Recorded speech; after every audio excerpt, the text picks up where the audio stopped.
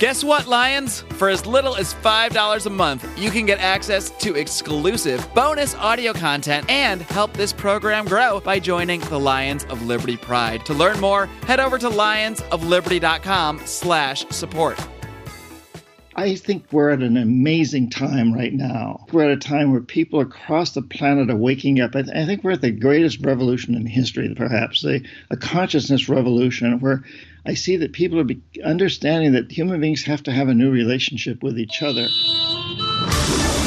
Welcome to the Lions of Liberty podcast. Here's your host, your guide, your shining beacon of liberty, Mark Claire.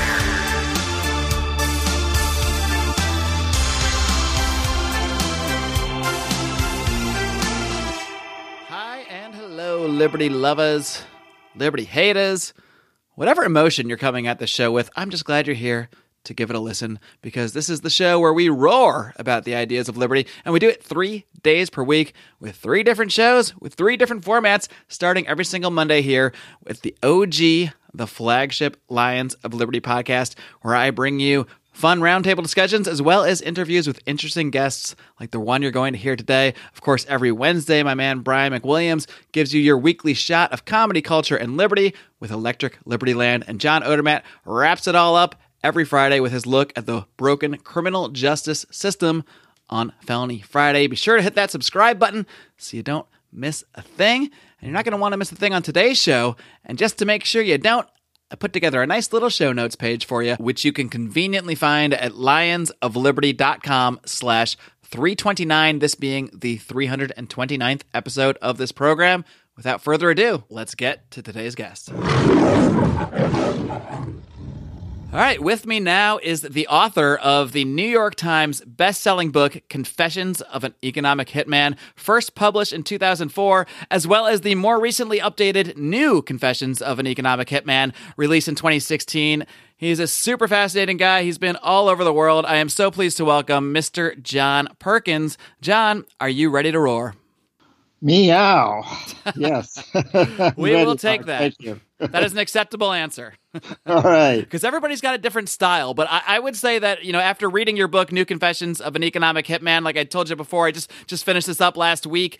And that's really what comes across to me in your work, is that you're not really meowing. You are roaring loudly in many ways about, not just your journey through your career as an economic hitman. And we'll get a little bit more into exactly what that is in just a moment. But really just your spiritual journey. It's the book is kind of half a lesson in American intervention in sort of the second half of the 20th century, and half the journey of John Perkins. And you sort of, I think, finding your place in the world, doing a lot of soul searching, and that really does come across in the book. So I just want to commend you on your voice. I know you published it first about 13 years ago, but the second version, the New Confessions, is the one that I recently read, and that it really did capture me. So I just want to congratulate you on that book, because I think you really do have a way to convey your inner thoughts about what in many ways were some pretty terrible things that you were involved with, but I think you really do go through a journey, and that really does come across to the reader. Thank you, Mark. And yeah, for the benefit of your listeners, if they're considering buying one of the books or the other, buy the New Confessions of an Economic Hitman, because it has most everything that the old one has, plus, as you can see, it's been updated. It's got 15 new chapters that talk about what we need to do to change things. And incidentally, the meow, any good economic hitman wouldn't have to roar.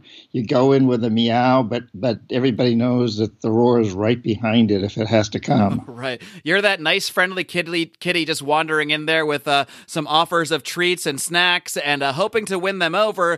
Meanwhile, there's kind of that gigantic lion just standing there in the background saying, well, if this nice kitty doesn't work, we have a backup plan. Exactly. So we'll dig a little bit more into just exactly what is an economic hitman, how you got yourself involved in that whole world in just a minute. But the first thing I was kind of curious about is, because you've been all over the world, as you detail in your book, you've been all throughout Asia, South America, the Middle East. I'm curious if there's any particular country, any place that you have the fondest memories of. Is there one place that you just get chills up your spine, or a place that gives you that warm, fuzzy feeling when you think back on it? Well, I was a Peace Corps volunteer before I was an economic hitman. I was in Ecuador.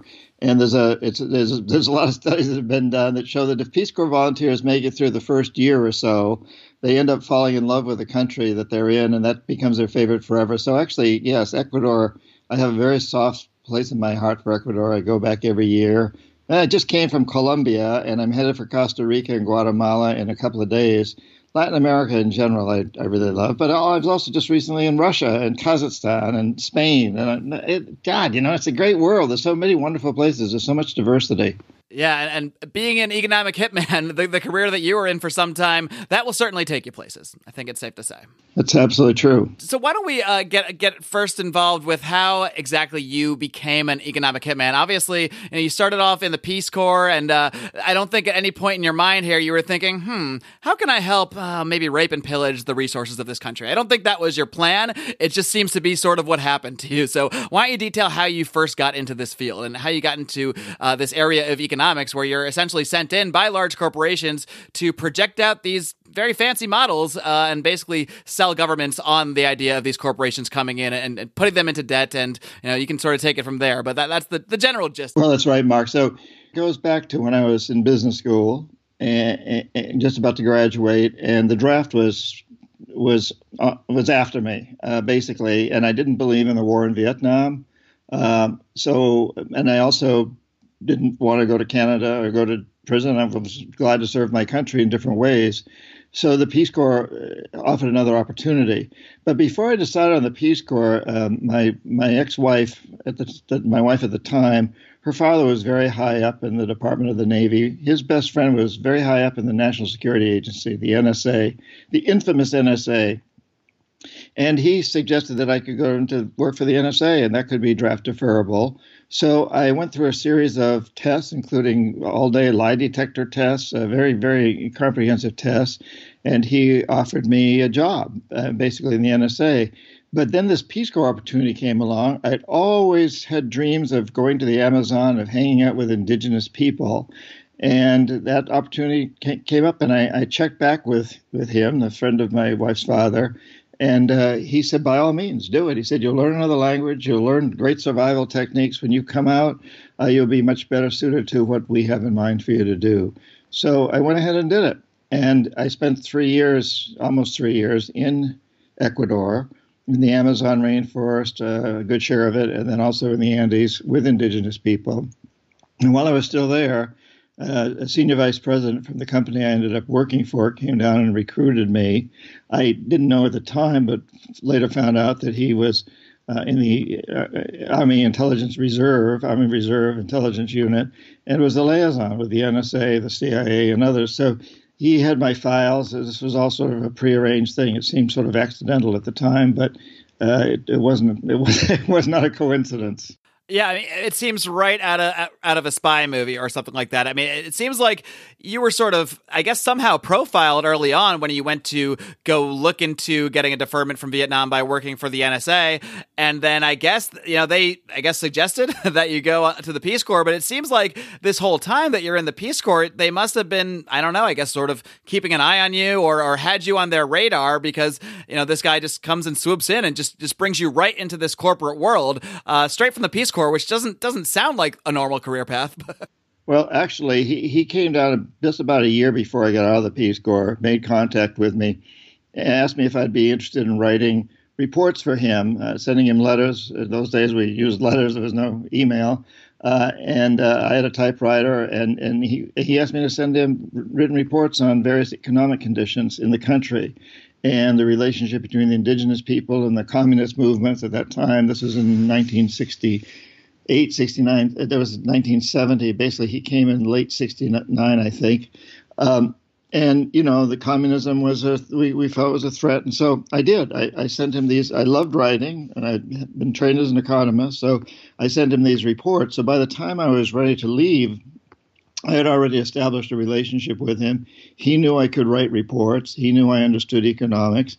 he knew I could dig out information pretty well. So he'd been testing me in a way during that period of time. What do you think it was that the NSA saw in you, or whoever it was that was, I guess, behind the scenes sort of keeping an eye on you? What do you think that they saw in you that told them, all right, this is the kind of guy that we may be able to use. This is the kind of guy that can produce the sort of reports or perhaps be persuasive in a way that will be useful to us? Well, Mark, it's very interesting that when I had gone to Middlebury College and I had left in the middle of my sophomore year, the night before I left, I'd quit. I'd gotten in a barroom fight, and a good friend of mine was Iranian, and he'd pulled a knife on the guy that knocked me against the wall and drew blood, and we ran away. And the next morning, I was contacted by the campus police. I didn't think that they knew who I was or anything, but I was surprised. They dragged me into the office. His name in the book, I used the name Fahad for him.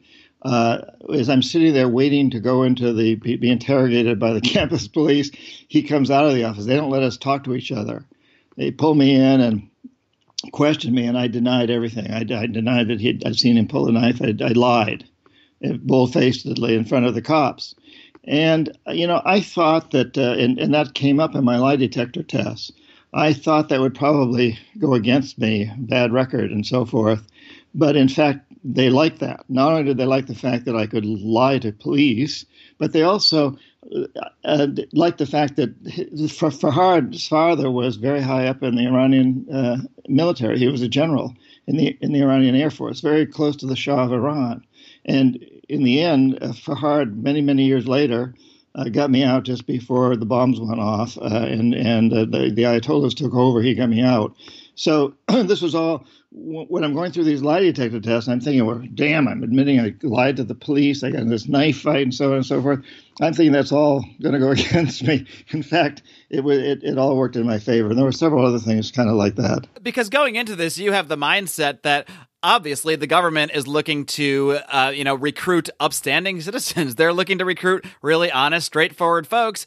And maybe a lot of this you only realize, in retrospect many years later, but it turns out that those aren't really the qualities they were looking for. Perhaps something that turned them on to you was the idea that you could lie about something like that and pretty much, lie without any reservation, without any hesitation. That's the kind of quality that they really were looking for, and for the job they had in mind here. Yeah, a lot of police officers under pressure, and besides that, I had other qualities. I had graduated with a degree in business, so I had some of the academic qualifications necessary. I'd been a very good athlete, and I did have a few other things going for me.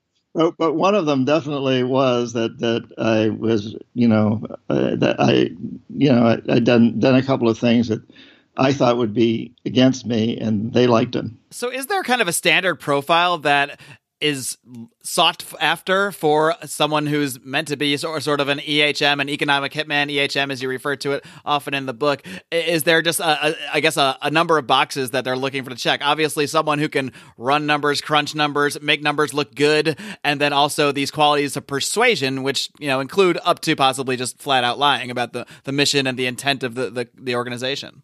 Well, yes, and I don't know whether there's any standard profile. I think it depends on a lot of different factors, but certainly they wanted someone who could survive in another culture under fairly, what most Americans might think of as difficult conditions, someone who could learn other languages, and, in the Peace Corps, I learned Spanish and so forth. So I don't know that there's a standard profile. I have no idea. But, I certainly know that those were things that worked to my advantage. The fact that I could sleep in the jungle and I could get along. I could survive. Let's dig a little bit more into exactly what an economic hitman is. And I think more so when you first realized that is what you were. I mean, because at first I think you really came across as you were just working in a legitimate business environment, trying to show how your companies can benefit these nations. But obviously over time, it really started to dawn on you that there was a little more sort of an insidious nature to what you were doing. So why don't you explain exactly kind of how that played out and what exactly your role was? Well, yeah, my real title was economist, and fairly quickly I became chief economist. I ended up having about 50 people working for me. in this major international consulting firm, Charles T. Main, which incidentally doesn't exist anymore. It was bought out by another company, Parson. So my job was to get my staff to identify countries with resources our corporations covet, like oil, and then arrange a huge loan to that country from the World Bank or one of its sister organizations, knowing full well that the money would never go to the country. It would instead go to our own corporations, big engineering companies, the Stone & Websters, the Bechtels, the Halliburtons, the General Electrics, and the big providers of heavy equipment, too, to build infrastructure projects in those countries, things like power plants and industrial parks and highways that would benefit, first of all, our corporations that made huge profits off these projects. And second of all, a few wealthy families in these countries, the ones who own the industries and the commercial establishments and the banks. But the majority of the people would suffer because money would be diverted from education, healthcare, and other social services to pay the interest on the loans. And in the end, the loans could not be bought down. The principal was never bought down. So we'd go back and say, since you can't pay off your loan, sell your resource real cheap to our corporations without any environmental or social regulations, or allow us to build a military base on your soil, or vote with us against Cuba or some country on the next United Nations vote. We really were creating this empire through debt and through collaboration with few wealthy individuals in these various countries. And that's actually what we're taught in business school is the right way to help poor countries, is you invest a lot of money in infrastructure. And statistically, using econometric models, you can show that that's in fact the case. When you invest in these projects, gross domestic product goes up. But what the statistics don't tell you, and what eventually I discovered, was that those statistics really only reflect a few wealthy families in those countries. The statistics are very skewed. We know today that 8 individuals have as much wealth as half the world's population. Well, if those 8 individuals are doing very well and half the world's population is not doing so well, it still looks, from a macro standpoint in an econometric model, that the world's doing very well because the people with the money are doing well.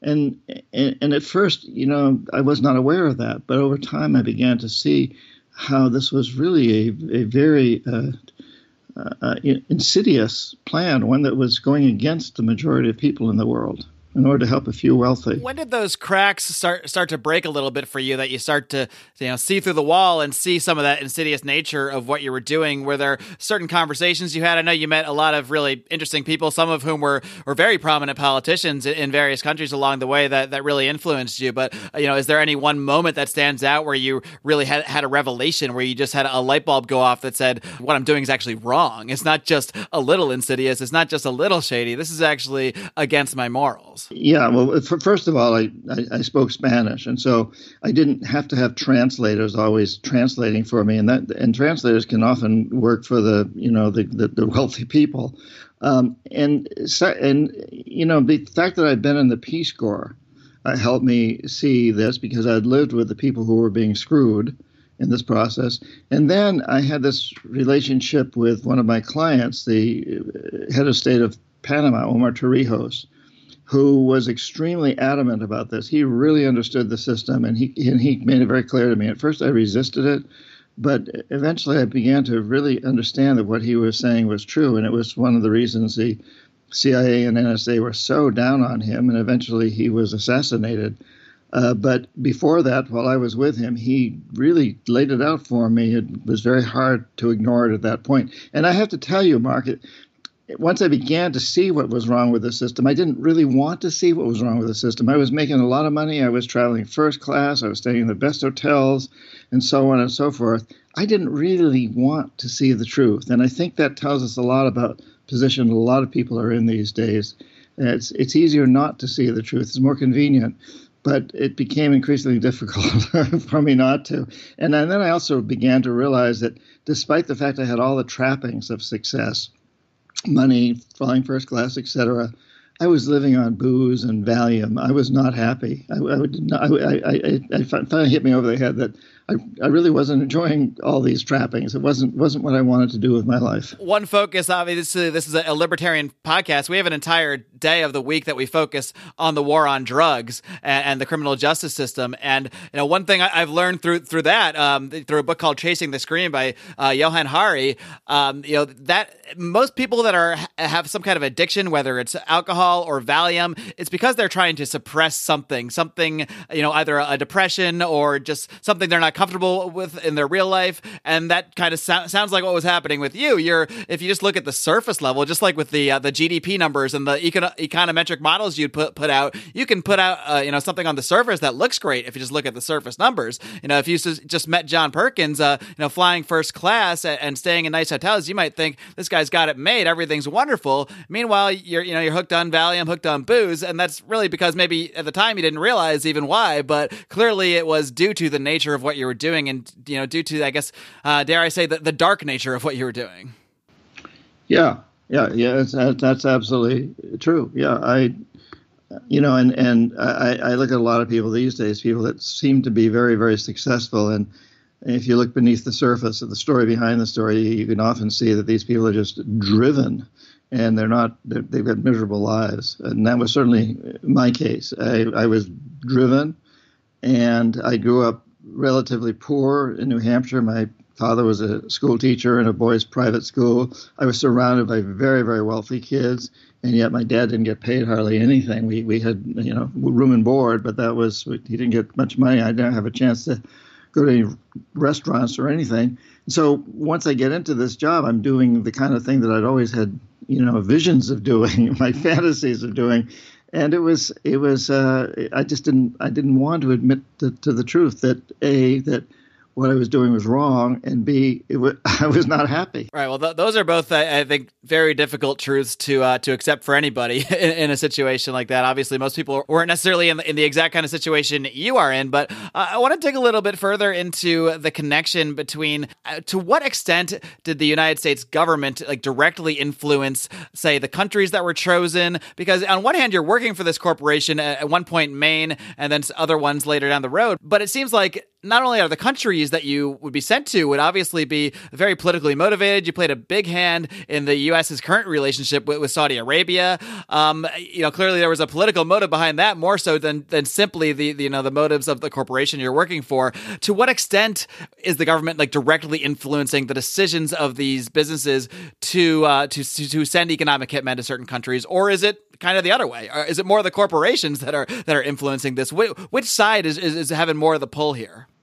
That's a very interesting question, and it shows the power of this system. Because in my day, which was in the 70s, I think the government was pretty much driving things. And you mentioned Saudi Arabia. Well, that was a contract we had with the U.S. Treasury Department to go into Saudi Arabia and do what we did in Saudi Arabia. So I wasn't paid directly by the government, but my company was, and my salary came out of that.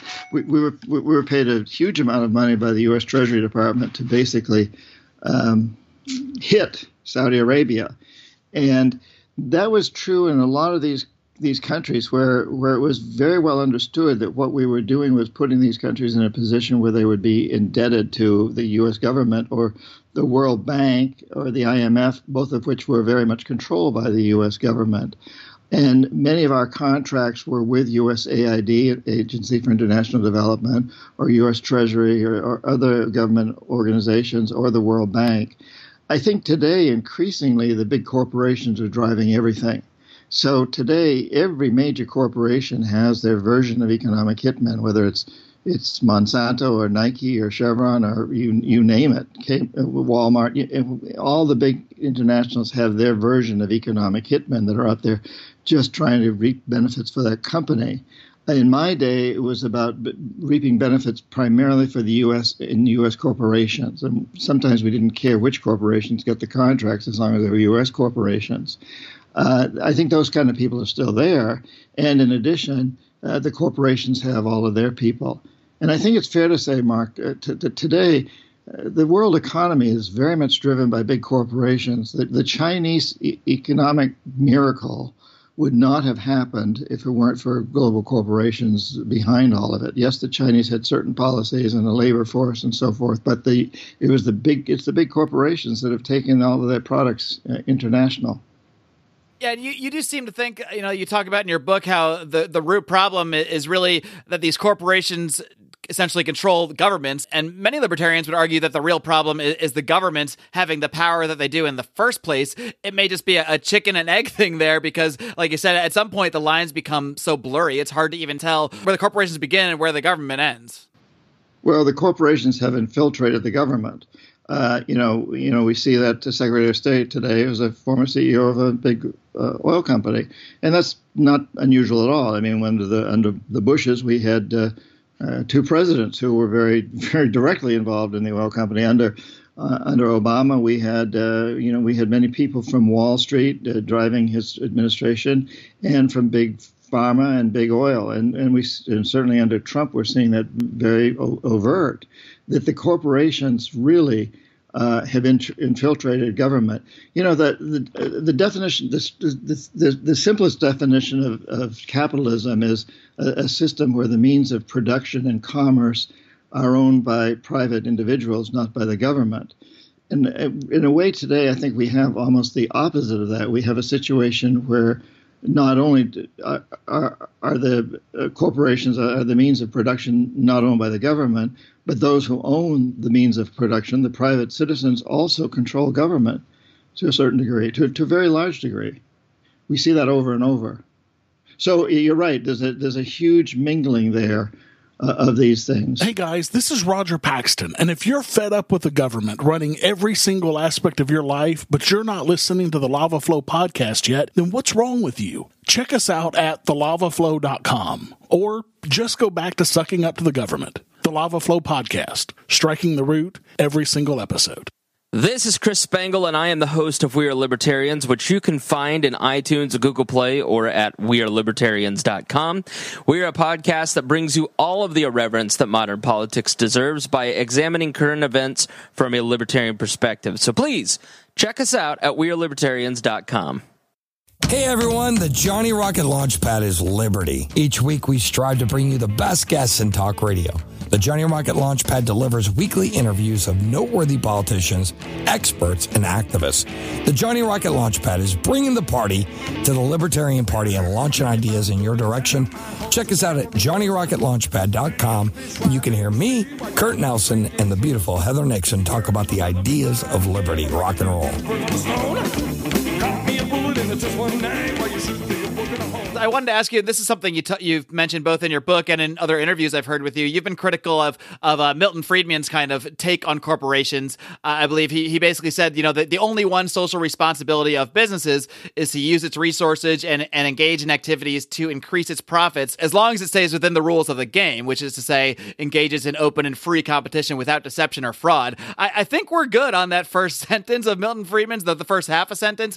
It's that latter half where I think that that's the realm that you were in, where there was nothing but deception and fraud, both from the United States government and from all the corporations you're involved with. I guess the question is, how do we separate these two things? How do we attack this problem? If these corporations are so big and have so much power, and meanwhile the governments have that same power and are bought by the corporations, the question remains, how do we actually tackle these things? And you actually do lay out a lot of the solutions in your book, and I think that libertarians, obviously, you're not necessarily a libertarian by any means, and a lot of people might disagree with you on a lot of your individual political points, but I think if people actually read your solutions, they'll find that every solution you put forward in your book is actually a voluntary solution. It's really just saying, you people, if you believe in these things, if you have these ideas, if you have these beliefs about how the world should be, about how we should treat the environment, it's up to you. It's up to you to take action, and up to you to be the change that you want to see in the world. Yeah, it is we the people who have to do this. I've got a lot of friends and who are high up in corporations. I do a lot of lecturing at big corporate conventions, which is interesting. I was recently in St. Petersburg, Russia, at the St. Petersburg International Economic Forum, where I shared a stage with Fortune 500 people, Nobel winners, and Putin, and Secretary General of the United Nations, Guterres, and I hang out with some of these corporate executives, and one of the things I hear from them often is how frustrated they are that they, while they do have power within their industries, they feel powerless to really change the system. They'll tell me things like, I would like to have our corporation pay our workers in Indonesia a higher salary, but I know that that's going to cut into our profits. And if our profits go down, my top shareholders will fire me because all they want is short-term profits, the old Milton Friedman thing. And they get very frustrated by that. So they'll tell me, it's you, it's your listeners, it's Mark, it's your listeners, it's people who need to get out there and say to these corporations, send emails, send texts, send tweets, send Facebook postings, and so on and so forth. Use your social networking circles to say, hey, we love your products, but you have to do so and so better. You have to pay your workers a better wage, or you have to clean up the environment that you're ruining, or whatever. But whatever it is that we want to see them do more of, to push that on them, because it really is up to us. It's up to us to change the story so that the story is not one about creating an economic system that we've been creating, which I call a death economy, which is an economic system that's basically consuming itself into extinction. It's ruining the very resources upon which it's based. It's exhausting them. We need to create an economic system that I refer to as a life economy that's about cleaning up pollution. It's about regenerating destroyed environments. It's about new technologies that recycle, that use more of the sun and the wind and the air, the Tesla effect and so forth. We really are at a cusp right now where I think it's an extremely exciting time where we can move into a new era. And this doesn't going to require huge sacrifices, as people always think, well, we're going to have to live in caves. No, we just move into a new type of economic system that's really based on creating an economy that is itself a renewable resource. It's in the process of happening. We need to make it happen more, and it is up to each of us as individuals to make it happen. It isn't up to government to make it happen. And the corporations, I think most of them want it to happen, but they don't know how to make it happen and maintain their jobs, basically, at the highest levels.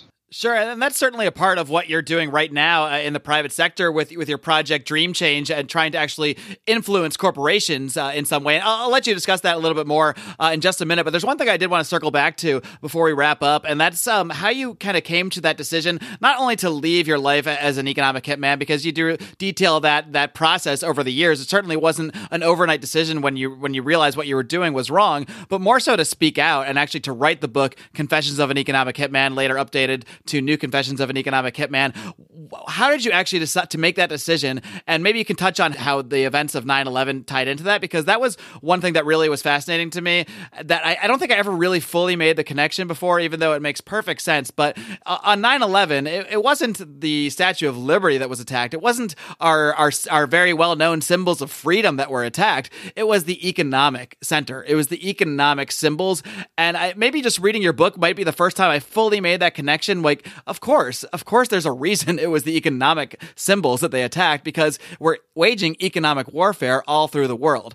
So maybe you can just tie in how that event related to your, I guess, maybe having the bravery or the gusto, whatever you want to call it, to go ahead and get your book out, get Confessions of an Economic Hitman out there to the world.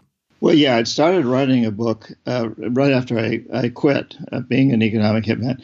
And that wasn't an easy thing to quit. I detail in the book about the struggles I went through to get out from under that business.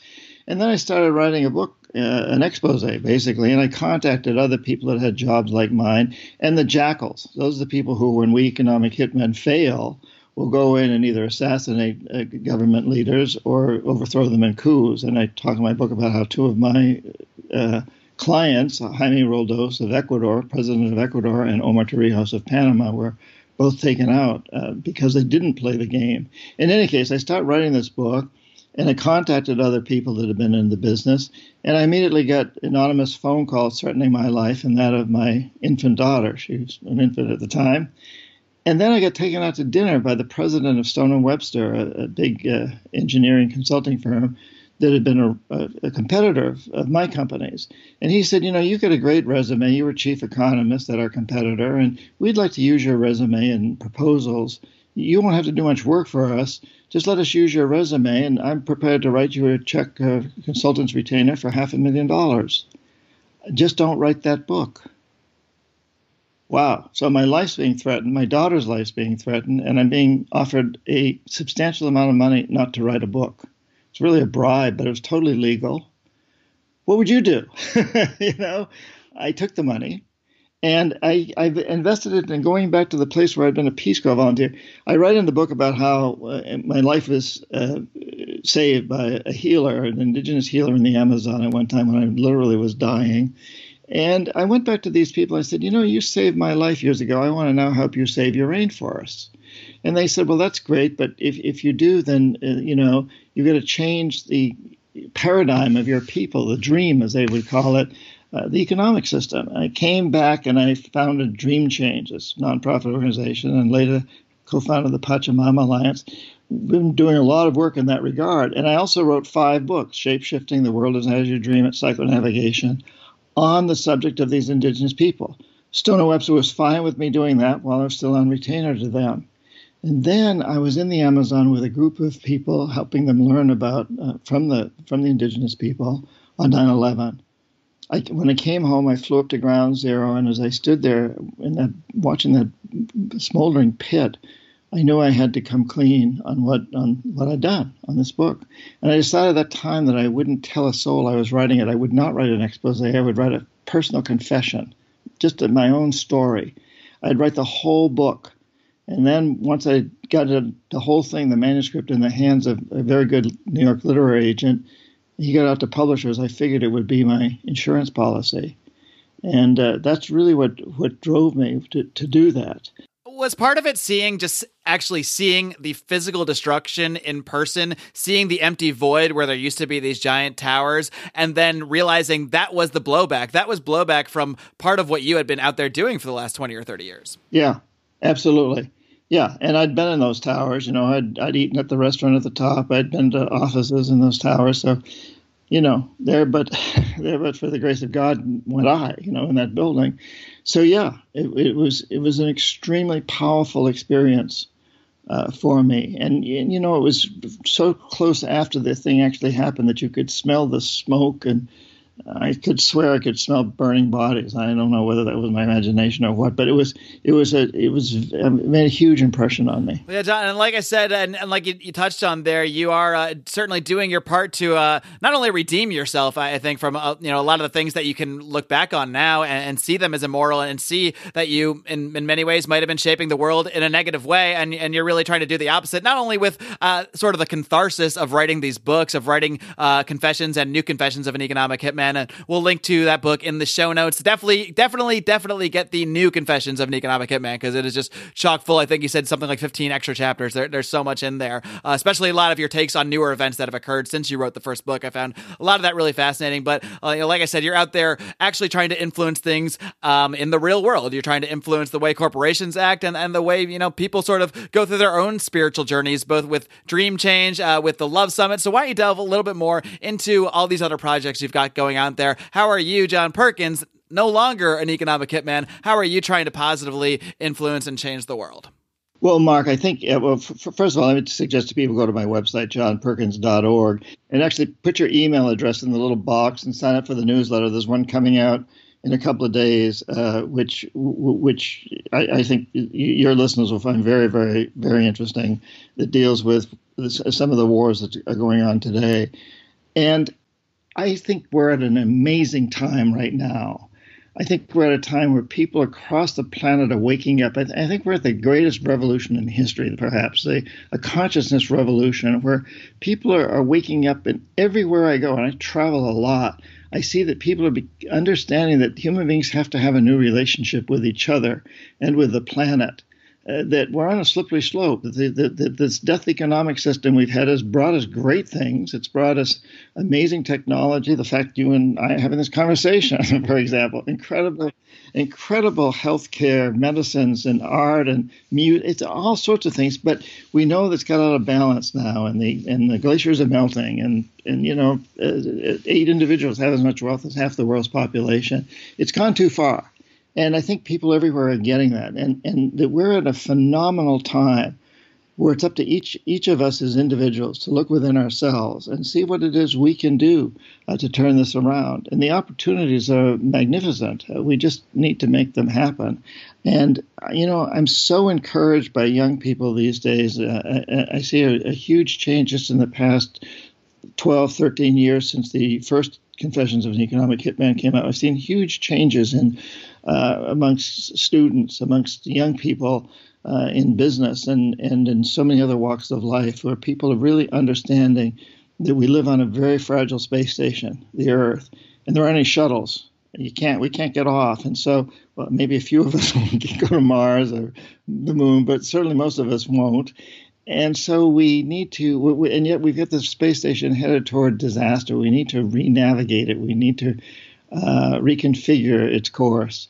And people are waking up to that, and it's exciting. And I think there's a role in it for all of us. And this is a role for each individual to decide for himself or herself what direction to go in. Yeah, so be sure to check out johnperkins.org. I believe you also have dreamchange.org for that. If there's anything else you want to mention, feel free to plug away now.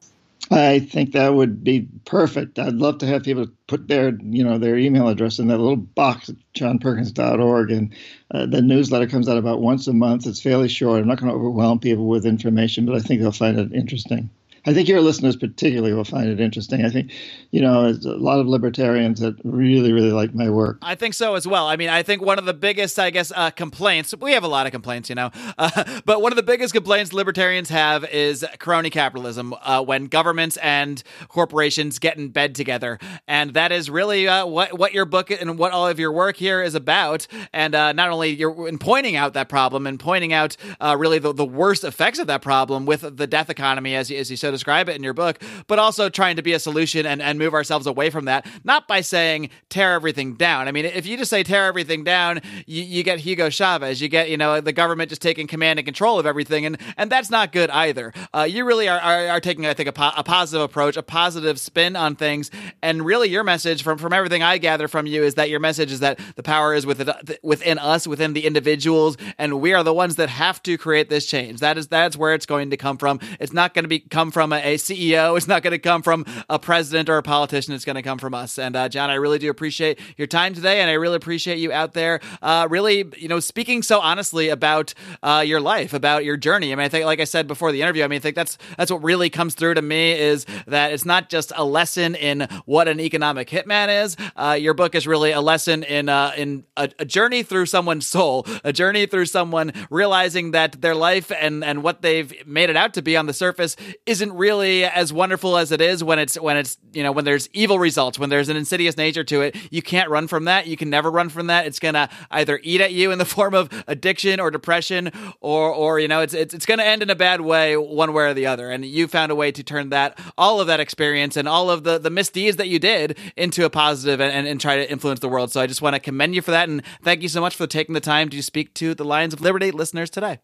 Thank you, Mark, very much for having me on your program. And also just thank you for all you're doing to get this message out there. It's extremely important. This the mainstream media is what we call the mainstream media isn't getting the message out there. I like to think of you and others like you as being the true mainstream media, and I deeply, deeply appreciate what you're doing. Please keep it up. I'm actually curious that now that you mentioned it, has the mainstream media given you much attention at all? I don't think I've seen any really mainstream interviews with you. I might have just missed them, but I mean, have they just basically ignored you and acted? I know you were on the New York Times bestseller list, but they can't avoid the numbers when you're selling books. But how much attention has the mainstream paid to your work? Not much. There've been a few programs on MSNBC. Because it seems like a really big story. If the media was really about getting at the truth, this is one of the biggest stories out there. It's interesting that my book was on the New York Times bestseller list for almost a year and a half, and it's perhaps the only book that's been on that long that was never reviewed by the New York Times book review section. They did ultimately do a feature story on the phenomena of the book, which was top of the fold, half of a page in the Sunday section of the New York Times financial paper, where they vetted it, and they tried to find stuff wrong where I lied and stuff, but they couldn't, and they came out, and I have to hand it to them. They came out and talked about that and admitted it. and it was a pretty major article. But that was like a year and a half after the book came out. But still no review. It never was reviewed. It never was reviewed as a book. It was more a story of the story behind the story of the book, which was pretty funny, interesting. Yeah, they want to ignore me. Well, we're not going to let them. And then, like you said, that's the great thing about the world we are. One of the positive effects of the world we live in is how easy it is for us to communicate with each other. Yes. We don't have to go through Fox News. We don't have to hope that Clear Channel puts us on the radio. We can do it all ourselves and reach people ourselves. And that's exactly what you and I are both doing in our own ways. So, John, once again, thank you so much for joining me today. Keep up the great work and keep on roaring. My pleasure, Mark. And you keep up your great work, too. Thank you so much for what you're doing. Thank you, John. All right, folks, I hope you enjoyed my conversation with John Perkins, the author of New Confessions of an Economic Hitman. That's the one you got to get. That's the one that I'm going to be linking to over at the show notes page at lionsofliberty.com/329. Be sure to go over there and click that puppy. And if you're even mildly fascinated by what you heard today from John Perkins and his firsthand account of being an economic hitman, you have got to read this book, because we only scratched the surface of the scratch on the surface. I mean, there is just so much depth to this book, and he really takes you through so many foreign policy events, including more modern stuff like goings on in Venezuela and Honduras. There's really a lot of meat to this book. It's really, I would call it a must read for people, especially not only for libertarians, but for people that are just really interested in foreign policy, because you really do learn a lot about the economic aspects of foreign policy. Now, for the military aspects of foreign policy, I will send everyone to Scott Horton, who I plan to get on again in the coming months here. But for this economic stuff, you really got to go to John Perkins, because he was there on the inside, and his account is truly fascinating. So be sure to check that out. Now, I also want to give you guys an update on the Lions of Liberty Pride. Even since our New Year's Day show, we have gotten even more donations from our amazing listeners and our amazing supporters out there. We are now up to over $700 per month from fans of this show. Again, you can join the Lions of Liberty Pride, join our family here by heading over to lionsofliberty.com/support. That's where you'll find all the information you need to sign up, and you get so much bonus content, including a couple shows that are coming at you in the next week or so. We're going to be doing another episode of our Conspiracy Corner. That's basically a libertarians in living rooms drinking liquor roundtable style show, only we're talking conspiracies. And then we've also got another episode of the League of Liberty coming at you. That's when I get together with some guys you heard about earlier in the show. My man Roger Paxton of the Lava Flow podcast, Johnny Rocket Adams of the Johnny Rocket Launchpad, and Chris Spangle of the We Are Libertarians podcast.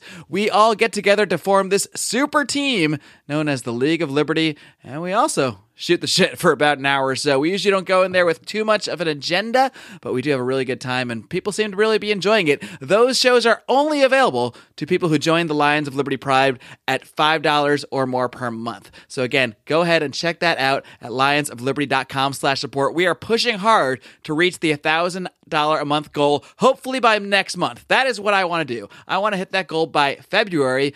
There's a reason for it. It's because that goal is where we go to Liberty events across the country and start recording some podcasts from there, some live on the scene type stuff, maybe even some live streaming shows. It's all going to depend how much money and how much support we get from you guys, but hopefully we can lock it in by next month, because my man Roger Paxton wants to get us all out to PorcFest, and he wants us to commit soon, and hopefully we can make that commitment. We can make it to him if you guys make the commitment to us. So if you go over and pledge $5 a month, $10 a month, $25 a month. We have all sorts of amazing rewards and perks at all these various levels, and you can help send us to PorcFest, hopefully to Freedom Fest, to the Libertarian Party's National Convention, where we can bring you a lot more coverage of the liberty world out there from right on the ground. So we're very excited about the way things are progressing. Thank you so much to all our new members of the Lions of Liberty Pride. And while you've got your wallets out, while you've got your credit cards out, why don't you go ahead and check out the DonorSee app? If you guys don't have this app already, I interviewed Gret Glyer, the founder of DonorSee, last year, and now a listener of this program, a member of the Pride, Clint Rankin, has put together a group called Walk the Walk, where every week, every month, he is promoting different projects to the Liberty community at large, trying to rally us to support some great charitable projects out there to really show the world that we don't only talk the talk about how things could work, how people could get help in a free society. We walk that walk. So be sure to follow the group Walk the Walk. There's also a website, walkthewalktofreedom.com. Check all of that stuff out so you can keep up to date on the projects that we are supporting each and every month. And be sure to continue to tune into this program by clicking that subscribe button. Subscribe to us on iTunes, Stitcher. You can hear us on TuneIn Radio. If you have an Amazon Echo, you can just shout at it, Amazon Echo or Alexa, whatever you call it. Play me the Lions of Liberty podcast on TuneIn, and she will hopefully comply. Just like I expect all of you to comply with my Liberty commands, which are simply to tune in to Brian McWilliams this coming Wednesday for your weekly shot of comedy, culture, and liberty on Electric Liberty Land, as well as this coming Friday to John Odermatt on his weekly look at the broken criminal justice system on Felony Friday. That's it. That's all I'm asking. Until next time, folks, live long and live free.